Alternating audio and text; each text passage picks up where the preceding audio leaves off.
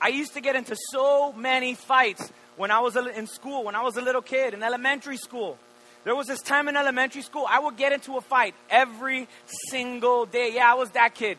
The one that, your kids get home and it's like, Mark's hitting me again. Mark pushed me. I was that guy. I mean, so some people that know me now was like, I never would have thought that, right? I hope. Then I got older. I learned to control myself. I began to grow as a Christian. And when people would try me, when people would, push me or talk about me, or your mama jokes would start, I would just walk away. And my friends would be like, man, I can't believe you didn't punch that guy in the face. I can't believe you didn't, get back at him. And I'm like, whatever, man. I don't want to get in trouble. And he's an idiot or something. I would just walk away. But there was this one time in 8th grade. This kid took me over the top. See, I was in the JV basketball team. It was our homecoming game. The whole school was there. My family was there. All my sisters were there. I have 5 sisters. I had even invited some friends from church to come to the game and watch me play. The place was packed. We won. So that right there was a miracle because we weren't that good. And not only that, but I actually scored a couple shots. That was an even bigger miracle. All right, I was flying high that day. And then the game was over. We celebrated and stuff. And then the varsity team, it was their turn to play. And so I'm sitting in the benches and there was this guy that, man, he couldn't hit one basket. And I was going like, brick, and I would, come on, man, we need you. Come on, man, make a basket. And I'm like taunting this guy. And then out of nowhere, I sit down, and this dude in the stands sucker punches me right in the nose. I mean, out of nowhere. I remember that day right now. I'm like, I sit down, I'm following the ball, and then boom, right in the nose. And I start bleeding. I have blood all over my face, blood all over my jersey, blood all over my brand new shoes that I had convinced my parents to spend way too much money on this pair of shoes. And I lost it. I jumped up. I grabbed the kid. I put him in a headlock and I started punching him in the head. And then out of nowhere, one of my sisters jumps up and says, Mark, no, Mark, stop. I must have looked like a freak. All right. I have blood coming down my face, blood in my mouth. I'm hitting this kid. Blood's falling on the kid's head. I mean, it was a gruesome sight. I have my fist in the air. I'm holding him. And I was like, oh my goodness. I couldn't believe what had happened to me. And the worst part is that my family was there. My sisters were there. My friends from church were there. The whole school was at this homecoming game. You see, this guy punches me out of nowhere, embarrasses me in front of my family and all the people that are important to me. And for weeks, all people talked about was how some guy punched Mark in the nose. They didn't talk about how I won the fight. They talked about how some guy punched me in the nose, how Mark, the guy that always walked away when people were testing him, when people were talking about him, how he lost his cool. They're like, you see, I knew it. I knew it. I knew that he couldn't keep it up forever. I was defeated. I felt like I had failed. Not only did I fail everyone that was there, I failed God. See, we've all been there. At one point or another in our lives, someone or something has pushed us over the edge. And we lost our cool. And we react in a way that embarrasses us, that embarrasses our family. And the outcome of this is this feeling of depression, this feeling like we failed, this feeling like we've just let everyone down and we just eat ourselves up on the inside. Maybe for you it's a bad habit. You were doing so good. And then something happened. There was this instance you backslid and you went back to your old habit, to your old sin. Whatever that thing is, I want you to know this, that God created you for so much more than that. And that is what we're going to be talking about today. As we conclude our series, Becoming, the Road from Here to There, a series where we've been taking an in-depth look at the book of 1 Peter. And today's message is called Becoming a Winner. Who here wants to become a winner? Who here wants to become a winner? Yes. If you go with me to 1 Peter chapter 5, starting in verse 8, 1 Peter 5:8, Peter writes this, be sober, be vigilant, because your adversary, the devil, walks about like a roaring lion, seeking whom he may devour. You stop there, give me your attention. He's saying, be sober, be vigilant, be alert, wake up, open your eyes. You know what's so interesting here? What we're reading here, Peter's actually sharing with us the same thing that Jesus shared with him in Matthew 26. See, in Jesus' darkest hour, we just celebrated communion. The night before Jesus was hung on the cross. That very night, Jesus went with his disciples to pray, and he actually got Peter and two of the other disciples and said, hey, come with me to the Garden of Gethsemane. And he tells Peter, watch him pray. And while Jesus was crying out to the Father and saying, Lord, if this is possible, Father, if this is possible, let this cup pass from me. But not my will, but your will be done. Jesus comes back to see Peter, who promised to be there with him. And you know what he was doing? He was sleeping. It's like when I'm driving home from a long trip, spending a couple days in Disney or a couple days in the Keys, and we got to make this road trip back home.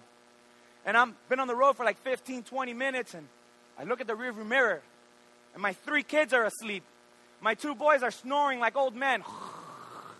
And I'm like, all right, and I'm driving, and I look to my right, and my wife is there snoring too. And you know what I do after a while? I just veer off the road so I can hit those bumps. And my wife jumps up, and she's like, are you okay? What's going on? And I'm like, woman, I need you. I'm here like slapping myself in the face, trying to stay awake, and you're there snoring. I need you. I need you to tickle the back of my neck like I like you to tickle. I need you to talk to me.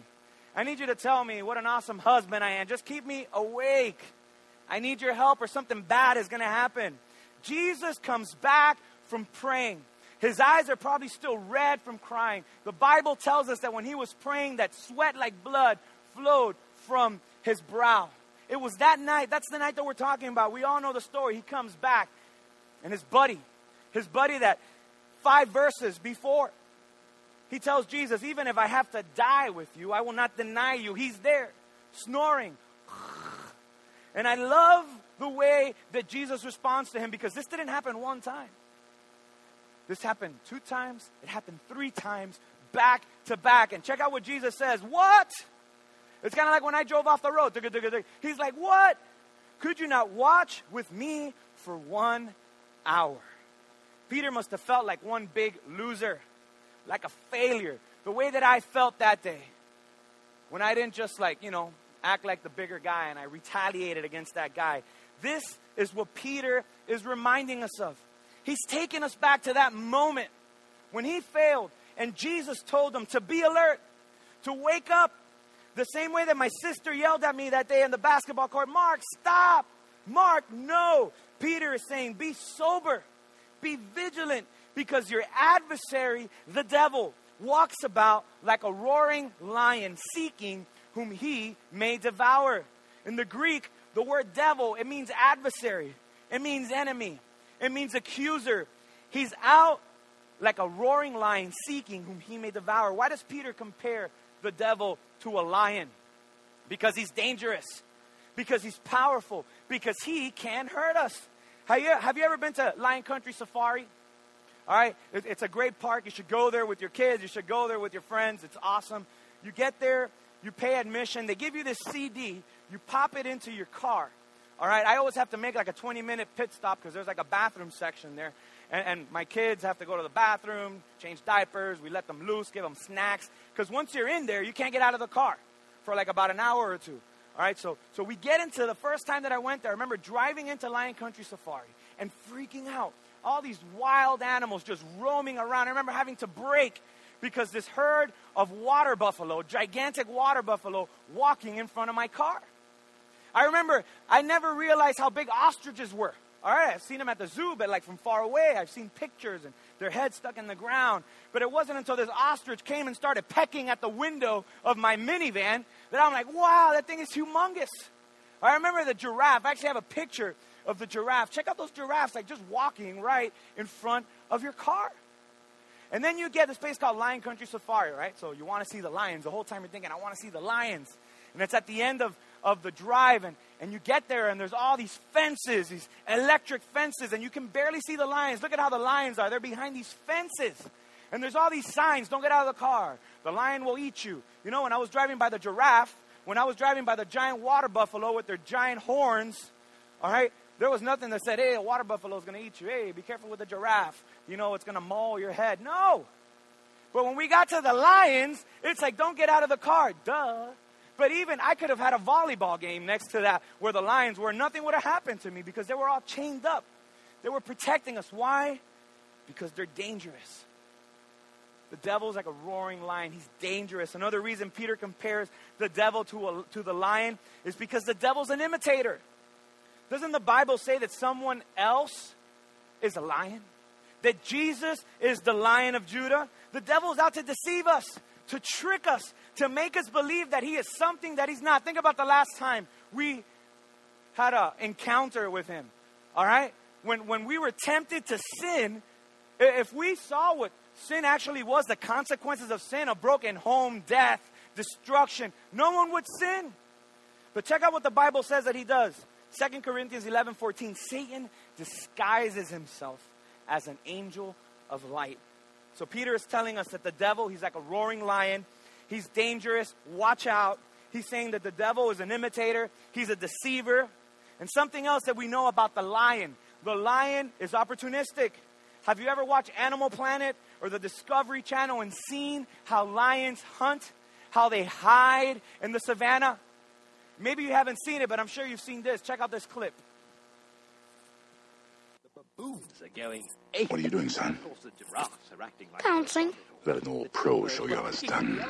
I told the elephants to forget it, but they can't. Zazu, would you turn around? Yes, sire. The cheetahs are hard up. Stay but I low always to the say, ground. cheetahs never prosper. Okay, stay low to the ground, right? Yeah. What's going on? A pouncing lesson. Oh, very good. Pouncing. Pouncing? Oh, no, sire, you can't be serious. Oh, this is so humiliating. Try not to make a sound. What are you telling him, Mufasa?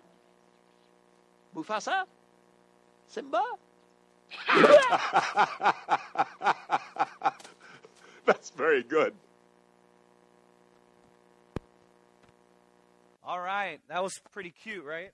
Well, the roaring lion was messing with my mic, so they just gave me one that was like all jacked up back there. But, you know what? Just give me a handheld, please. Does this look...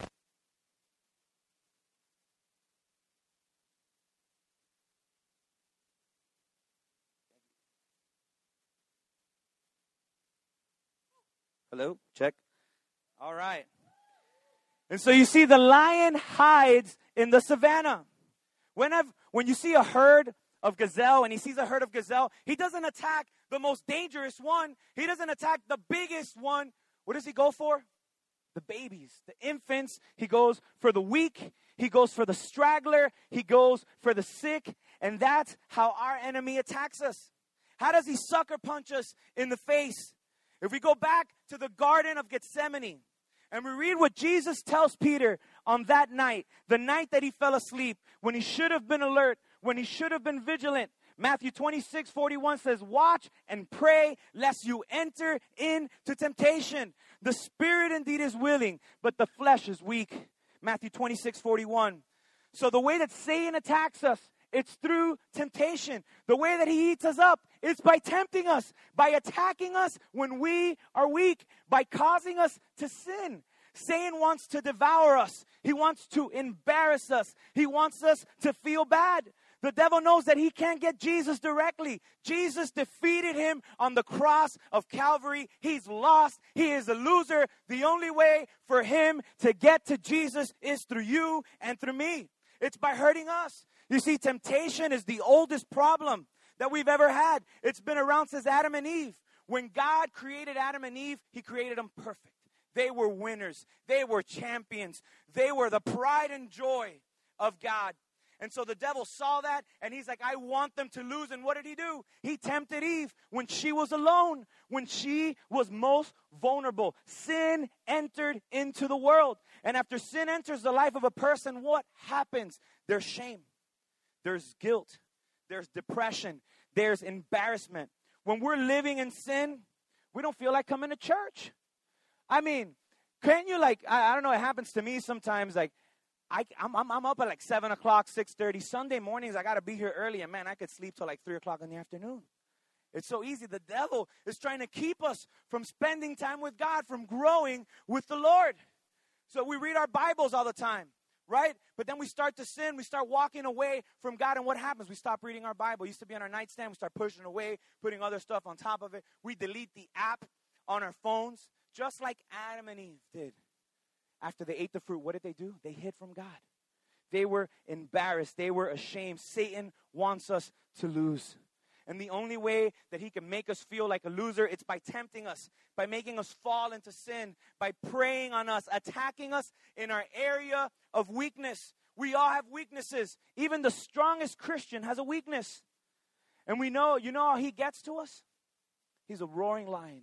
He's opportunistic. He wants to hurt us. He wants to destroy our marriages. Satan didn't attack Adam until he had Eve.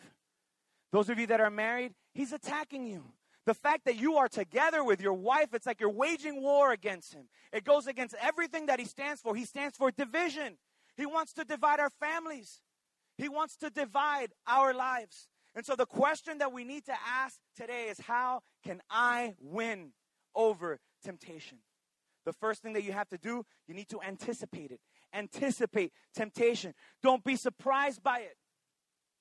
Don't be intimidated by it. Don't be shocked by it. Instead, be prepared. See, when we're tempted, our reaction usually is we're in shock. How could this be happening to me? I never thought that this would happen again. Or we're frustrated. We start saying, oh man, I keep falling the same thing over and over again. Or we're discouraged and we start to think, I'm never going to change. You need to understand up front that it's not a sin to be tempted. Sin is giving in to temptation, not being tempted. The Bible says that Jesus was tempted. You can't stop a bird from flying over your head, but you know what you can do? You could stop it from building a nest in your hair. You can't stop Satan from bombarding your mind with ideas, but you can decide not to dwell on those ideas. Has this ever happened to you when you're praying, maybe you're serving God, you're doing good stuff, and the devil starts to put thoughts in our mind? You're not that good. Remember what you did this week? Remember what you used to do? Remember who you used to be? And he tries to discourage us. He tries to put the craziest thoughts in our head when we're serving God. It's like what happened to me this week. Pastor Bob, he's like, hey, there's this really good salad place here in Miramar. Let's go check it out. I love it. I go with Carrie and the kids. And I'm like, all right, let's go check it out. We go. I order my salad, and I'm eating my salad, and Bob's talking to me, but I'm not really hearing what he's saying. And he's like, hey, Mark, do you like the salad? I'm asking you if you like the salad. You know why I didn't hear him? Because as I'm eating this chicken Caesar salad, I'm thinking about key lime pie. I'm thinking that 5 blocks from where that salad is Five Guys, all right? And that burger is so delicious. You see? Where do those thoughts come from? How do those thoughts enter our head? Satan's trying to intimidate us. He's trying to get us to think, I'm not a good Christian. Maybe I'm not even a Christian.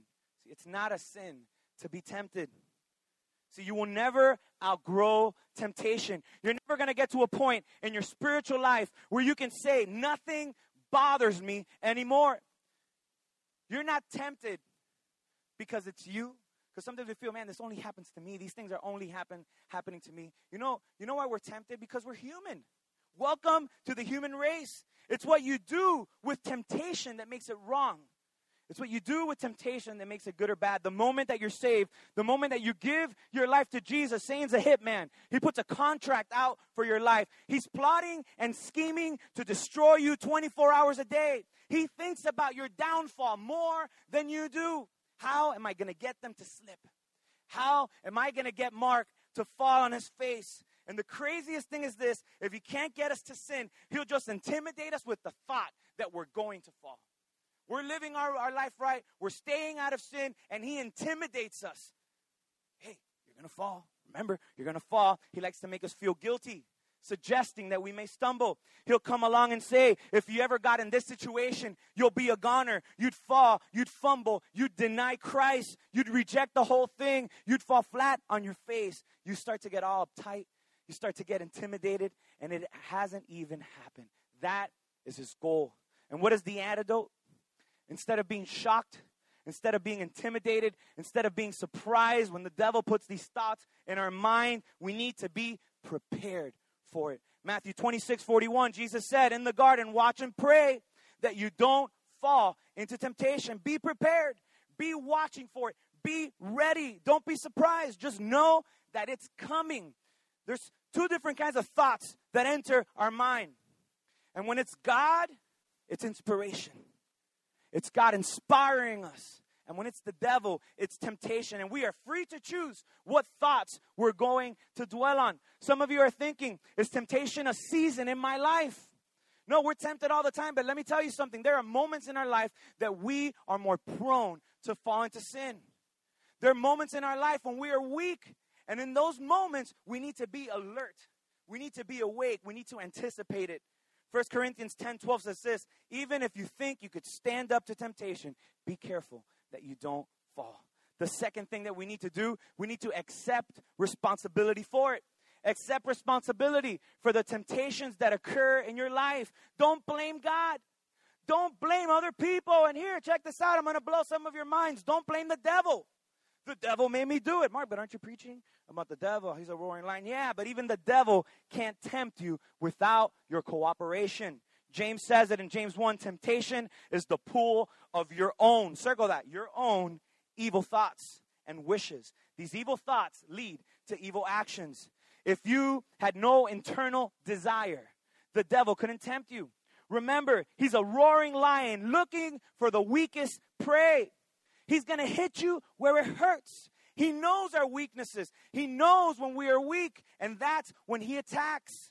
See, when I was 15 years old, I went on this mission trip that changed my life forever. I mean, I always go back to this in moments of my life. I went to Guatemala for like 3 weeks. And I remember getting there, and I'm in the airport, and I see this sign that was very familiar. I wanted something that was familiar, and it was a Coca-Cola sign. And so I walked to the Coca-Cola sign, and it was super cool because it had the giant glass bottles. And I'm like, yes, nice and cold. Those are the best. I grab it, and it's hot. All right? Not only is it hot, the guy says, oh, do you want the bottle, or do you want me to put it in a bag? And I'm like, no, I'll just take the bottle. Don't worry about it. He goes, no, you can't take the bottle. And I'm like, all right. He goes, so you want me to put it in a bag? I'm like, sure, put the bottle in the bag. I thought he didn't want me to walk around with a glass bottle in my hand. I'm 15 years old. And I'm like, yeah, whatever, put it in the bag. And he gets the Coke and pours it into the bag. And I'm like, no. I thought I was insisting so much to take the bottle that he was just going to give me an empty bottle. But then he gets the bag and puts a straw in it and says, here, enjoy your hot Coke in a plastic bag. And that freaked me out. Another thing, a couple days later, the pastor says, hey, we're going to go to the dumpsters to minister to the children. And I thought we're going to go to the playground. We're going to go to a park to minister to kids, okay? This little kid from America going to this country that I had never been to minister on a missions trip. And so I'm like, what? And we get to the dumpster, and when the cars pull in, all these children start coming out of everywhere. I have a picture. And these kids are abandoned in the dumpsters when they're little kids. And the clothes that they have on is stuff that they found. There's used stuff that people gave them. There was this little girl carrying a doll that was missing a leg, and she was all dirty, and they're coming out to us. All these children, I mean hundreds of little kids living in these dumpsters, and it broke my heart. And I start asking more, like, why is this? And he's explaining that. I'm like, and so what's the outcome? He's like, most of these kids become drug addicts and prostitutes. And the drug of choice is that they smell glue. And here's a picture of a kid smelling glue in the streets of Guatemala in a bottle. And they put this glue, and this glue does all this stuff to them. And I couldn't understand that. I'm like, glue? And you know what? I'm 35 years old. Some of you are shocked. You're, man, I thought you were like 19. I'm 35 years old. And you know what? The devil's never put a thought in my mind. Mark, why don't you go sniff some glue? He's never said, oh, you're going to love it. But there's other areas that I'm weak, and you know what he does? That's what he puts in my mind. Those are the thoughts that he puts in my mind, because he's looking, what are my desires? What are Mark's weaknesses? That's where I'm going to get him. We need to accept responsibility for those desires that we have and stop blaming other people. You know how you spell blame? B-L-A-M-E. Be lame. When we blame people, we're being lame. Stop being lame. Stop blaming other people and other things for your problems. If you're facing temptation right now, you're facing a secret habit, a hang-up, stop fixating on blame and start fixing the problem. Start fixing your eyes on the problem. Surrender that to God, and God will come through for you. We need to accept responsibility. You see, what did Adam do? It's the woman that you gave me. What did Eve do? It was the serpent trying to push blame. Blame is as old as temptation is. Accept responsibility. The third thing is ask God for help. You accept responsibility. You ask God for help. God has a 24-hour hotline waiting for you to cry out to him. He said, cry unto me and I will respond. God is ready. It doesn't matter what kind of temptation you're going through. He's not going to say, no kidding. He's not going to say, oh, you've come for this before. But you know why sometimes we don't ask God to help us when we're tempted? Because we like it. We enjoy it. There's certain sins, certain things in our life that we don't want God. We want like, God, look, don't look right now, but I really like this. I know it's wrong. I know it's going to destroy me. I know it's bad. I know it goes against your word, but I like it. Another reason why we don't ask God for help sometimes is because we're embarrassed. We're too embarrassed to come to him because we keep doing it over and over again. We keep falling over the same thing again, and we don't want to be like, God, hi, it's me again. You remember that thing? I've come to you like 15 times for it. I'm sorry. You know, my kids, they're 2, 6, and 4 years old. And every time they go to the bathroom, all right?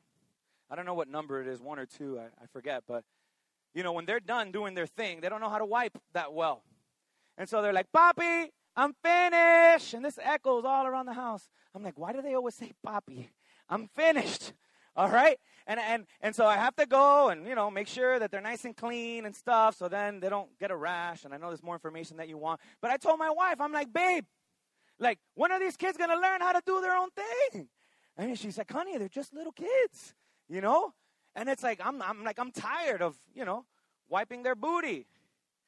God's not like me, all right? He's not lazy like me. God doesn't care if you come to him 200 times on the same day for the same thing. If you cry out for help, he's going to help you.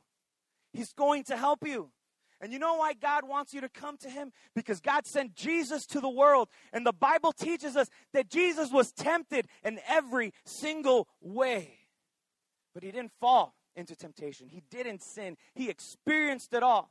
He knows what we're going through. And so he wants us to cry out to him. He wants to help us. I love the way Hebrews 4 puts it. Now that we know what we have, Jesus, this great high priest with ready access to God, let us not let it slip through our fingers. We don't have a priest who is out of touch with our reality. He's been through our weaknesses and testing, experienced it all, but the sin. So let's walk right up to him and get what he's so ready to give. Take the mercy. Accept the help. Accept God's help. Cry out to him and he will respond. The fourth thing that you need to do, and this is a little bit harder, is admit your struggle to a friend. And that doesn't mean like, hey, Pastor Mark, can I borrow the mic? I want to tell everybody what my sin is. No. Don't put it on Facebook either, please. All right? If you're struggling with someone, find someone that you can go to, someone that you can trust, a Christian, very important, a Christian person who fears God, who can pray for you. Check out what James 5 says, admit your sins to each other and pray for each other so that you may be healed. You want to be set free from that thing? Reach out to someone that cares, that can pray for you, that can lift you up. We need to associate ourselves with people that can help us, that will build support. All right, that we could build a support network in the areas of our life where we are weak and reinforce good intentions. See, I heard this story about a pastor who reached out to an Indian chief in the last century. All right, and this Indian chief is telling the pastor about how temptation was working in his life. And he said, it's like two dogs fighting in my head, a good dog and a bad dog. And the pastor asked the chief, he's like, which dog wins? And this is awesome. And the chief said, the one that I feed. That's the one that wins. We need to reinforce good relationships in our life. You need to cut off bad relationships. There's some people here today, you're saying, oh, but I've been friends with these people since high school, since middle school. You know, they're my friends. If these people are causing you to pull away from God, if you're trying to reach out to them and they don't want anything to do with God, all they want to do is hang out with you so that you can mess up again, it's time to cut those relationships. If you're trying to get closer to God and there's people in your life that are making you sin, that are bringing temptation into your life, today is the day to walk away and say, hey, no more. I'm not going to allow this person to be in my life again. And look, it's not just me. 1 Corinthians says this, don't be misled. Don't be fooled. Bad company corrupts good character. So this isn't Pastor Mark talking, all right? This isn't something that we talk about in Calvary. This was written thousands of years ago. Bad company corrupts good character. The fifth thing, all right? Avoid tempting situations. Proverbs 14 says this, a wise man is cautious and turns away from evil, but a fool is arrogant and careless. Don't put yourself in a position where you are going to fall into sin. If you have a drinking problem, stop hanging out in the bar. You got a gambling problem, stop hanging out in the casinos. Oh, but Mark, the buffets are so good. I go there for the buffets. Give me a break. All right? If you have a gambling problem, don't go hang out at the Hard Rock every weekend. See, all of you know, I said it last week. I'm trying to get fit. I'm trying to lose weight. You know where I don't hang out? In Krispy Kreme. All right? I don't hang out in Krispy Kreme. I don't like going by Krispy Kreme. I don't like driving by Krispy Kreme because if I see that, I'm going to convince myself that, man, you should just drive through, eat half a donut and then just stand at a corner and start passing them out. Be a good Christian. And so what happens is that I get in the drive-thru, I'm saying, oh, you're just going to eat one, right? And then I get there, and I'm like, yeah, I just want one glazed donut. They're like, one glazed donut? You can get 2 boxes for $6.99, 24 donuts. I'm like, okay, yeah, just give that to me. And by the time I get home, like half the box is gone because, those things melt in your mouth when the sign's on. Avoid tempting situations. What is the Krispy Kreme in your life? What is it? And stay away from it. Don't even drive down 163rd. All right? Avoid it at all cost. Psalm 119 says this, I thought about the wrong direction in which I was headed and turned around and came running back to you. Wow. What is that direction? Turn around and come back to him. Sixth thing that we need to do, the final thing that we need to do to win over temptation, this is how we win it, is to take hold of the promises of God. Claim the promises that he's given us in his word about temptation and say, God, this is for me. When temptation comes to your life, I want you to memorize this verse. It's your memory verse for the day. On the back of your connection card, just check. Memorize this verse. We'll send you an email. We'll give you some tips on how to memorize scripture. This is how we overcome it. By speaking the word of God into our life. 1 Corinthians 10:13 says this, God will not let you be tempted beyond what you can bear. But when you are tempted, he will also provide a way out so that you could stand up under it. If you're being tempted, he's going to provide a way out. Not one time, not sometimes, every single time. He's going to do it. He promised it. So many times when I bump into people that have fallen away from God, they come to me and they say, oh, but Pastor Mark, you don't understand. If you would have been in the same situation that I was in, you would have fallen too. There is no way that I could have resisted this. It would have happened to anyone. It could have happened to anyone. And I feel like saying this. I don't say it, but I feel like saying this. So you're calling God a liar? Because God is promising us that he's going to provide a way out. And we don't see it. We don't see it and we stop trusting in God. He said he will make a way out. Whatever situation that you're in right now in your life, I want you to know that there is a way out. God says it. He promised it. And there is a way out. So when you're in a difficult moment, when you're about to be tempted, cuando el león te tiene cogido por una pata, when that good-for-nothing lion has you by the leg, you start to take hold of the promises of God and say, I can do all things through Christ who gives me strength. You say, greater is he that is in me than he that is in the world. You declare the promises of God and you take hold of it and you say that no weapon formed against me shall prosper. You say, I am more than a conqueror in Jesus' name. See, these promises are in the Bible for you and for me.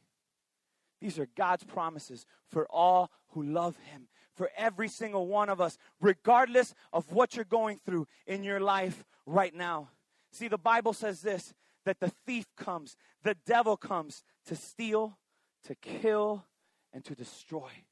but I came that you may have life and that you may have it more abundantly. That you may have life and that you may have it more abundantly. So when the devil comes to your life and he's trying to steal, to kill, and to destroy, you speak life into that moment. And you say, I am more than a conqueror. I don't see a way out. But you said there's going to be a way out. You promised me that I will never be tempted beyond something that I can bear.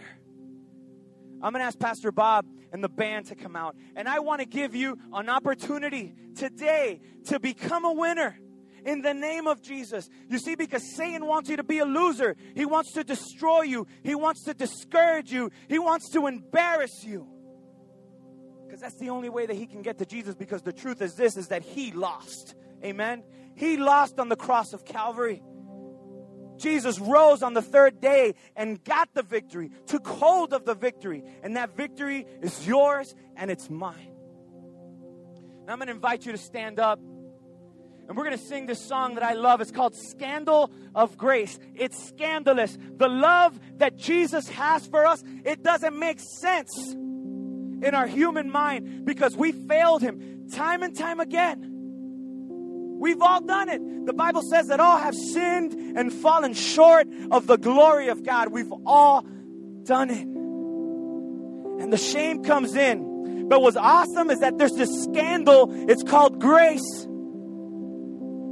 And he wants us to embrace that today. He wants us to become winners in the name of Jesus. And you may be going through a hardship right now in your life. You may feel like that lion's got you by the leg. But let me tell you something. That can stop right now. Maybe you're here today and you're far from God. You've never made a decision to give your life to Jesus. And you want to embrace that life, that winning life. Today I want to invite you just to come forward. I want to lead you in a prayer. If you're here today, I just want to invite you to come here and I'm going to pray for you. Maybe you're here with a friend that needs Jesus, that's far from Jesus. And you brought them to church and you want to say, hey, you know what? Can we go up together? You're here with your wife and your husband, with your children. The devil hates unity and he's trying to divide your home. Maybe you're a Christian and there's certain sin that's entered into your life. There's temptation into your life. There's weaknesses. And you want to make sure that he doesn't destroy the promises of God on your life. I want to invite you to come forward as we worship. And I want to pray with you. And the winning will start right now. The winning will start right now. We don't have to wait for tomorrow because God wants to set you free today. Do you believe that? Do you believe that? And so if you're here as we worship, I want to invite you to come forward. Maybe you're a Christian and there's an area of weakness in your life that you don't have victory over. Today, take hold of that victory in the name of Jesus and come forward. I want to pray for you. I want to agree with you so that you can embrace and take hold of that weakness. Praise the Lord. And there's more. Oh, there's more. And I believe it. God wants to set us free. We're going to end this series on the road from here to there. We are there today. We are there today. Come. We are there. Today is there. Today is there in your life. Stop living in that bondage. Stop living in that bondage. Accept the freedom that Jesus has for you today. Right now, we talked about how he enters our thoughts. There's some of you that are fighting those thoughts right now. And in the name of Jesus, I declare that you're free and the devil is a liar and those are lies. And come forward and embrace that freedom right now. Don't believe those lies. Amen. Don't believe those lies. You're wrestling. You know what? Just grab whoever's next to you, even if you don't know them, and come over here and say, hey, support me. You're my brother. You're my sister. I need you. Come up with me. Maybe you're in the parent-child room. I want to invite you to come. I want to invite you to come and embrace that freedom. Today is there. The road from here to there is right now. In the name of Jesus, we're going to worship and we're going to cry out, say, oh, to be like you, to give all I have, all this junk that I have, all this sin in my life, I give it up. just to know you. In Jesus' name, let's worship him with everything that we got and keep coming up. Today is there. Amen. Pastor Bob.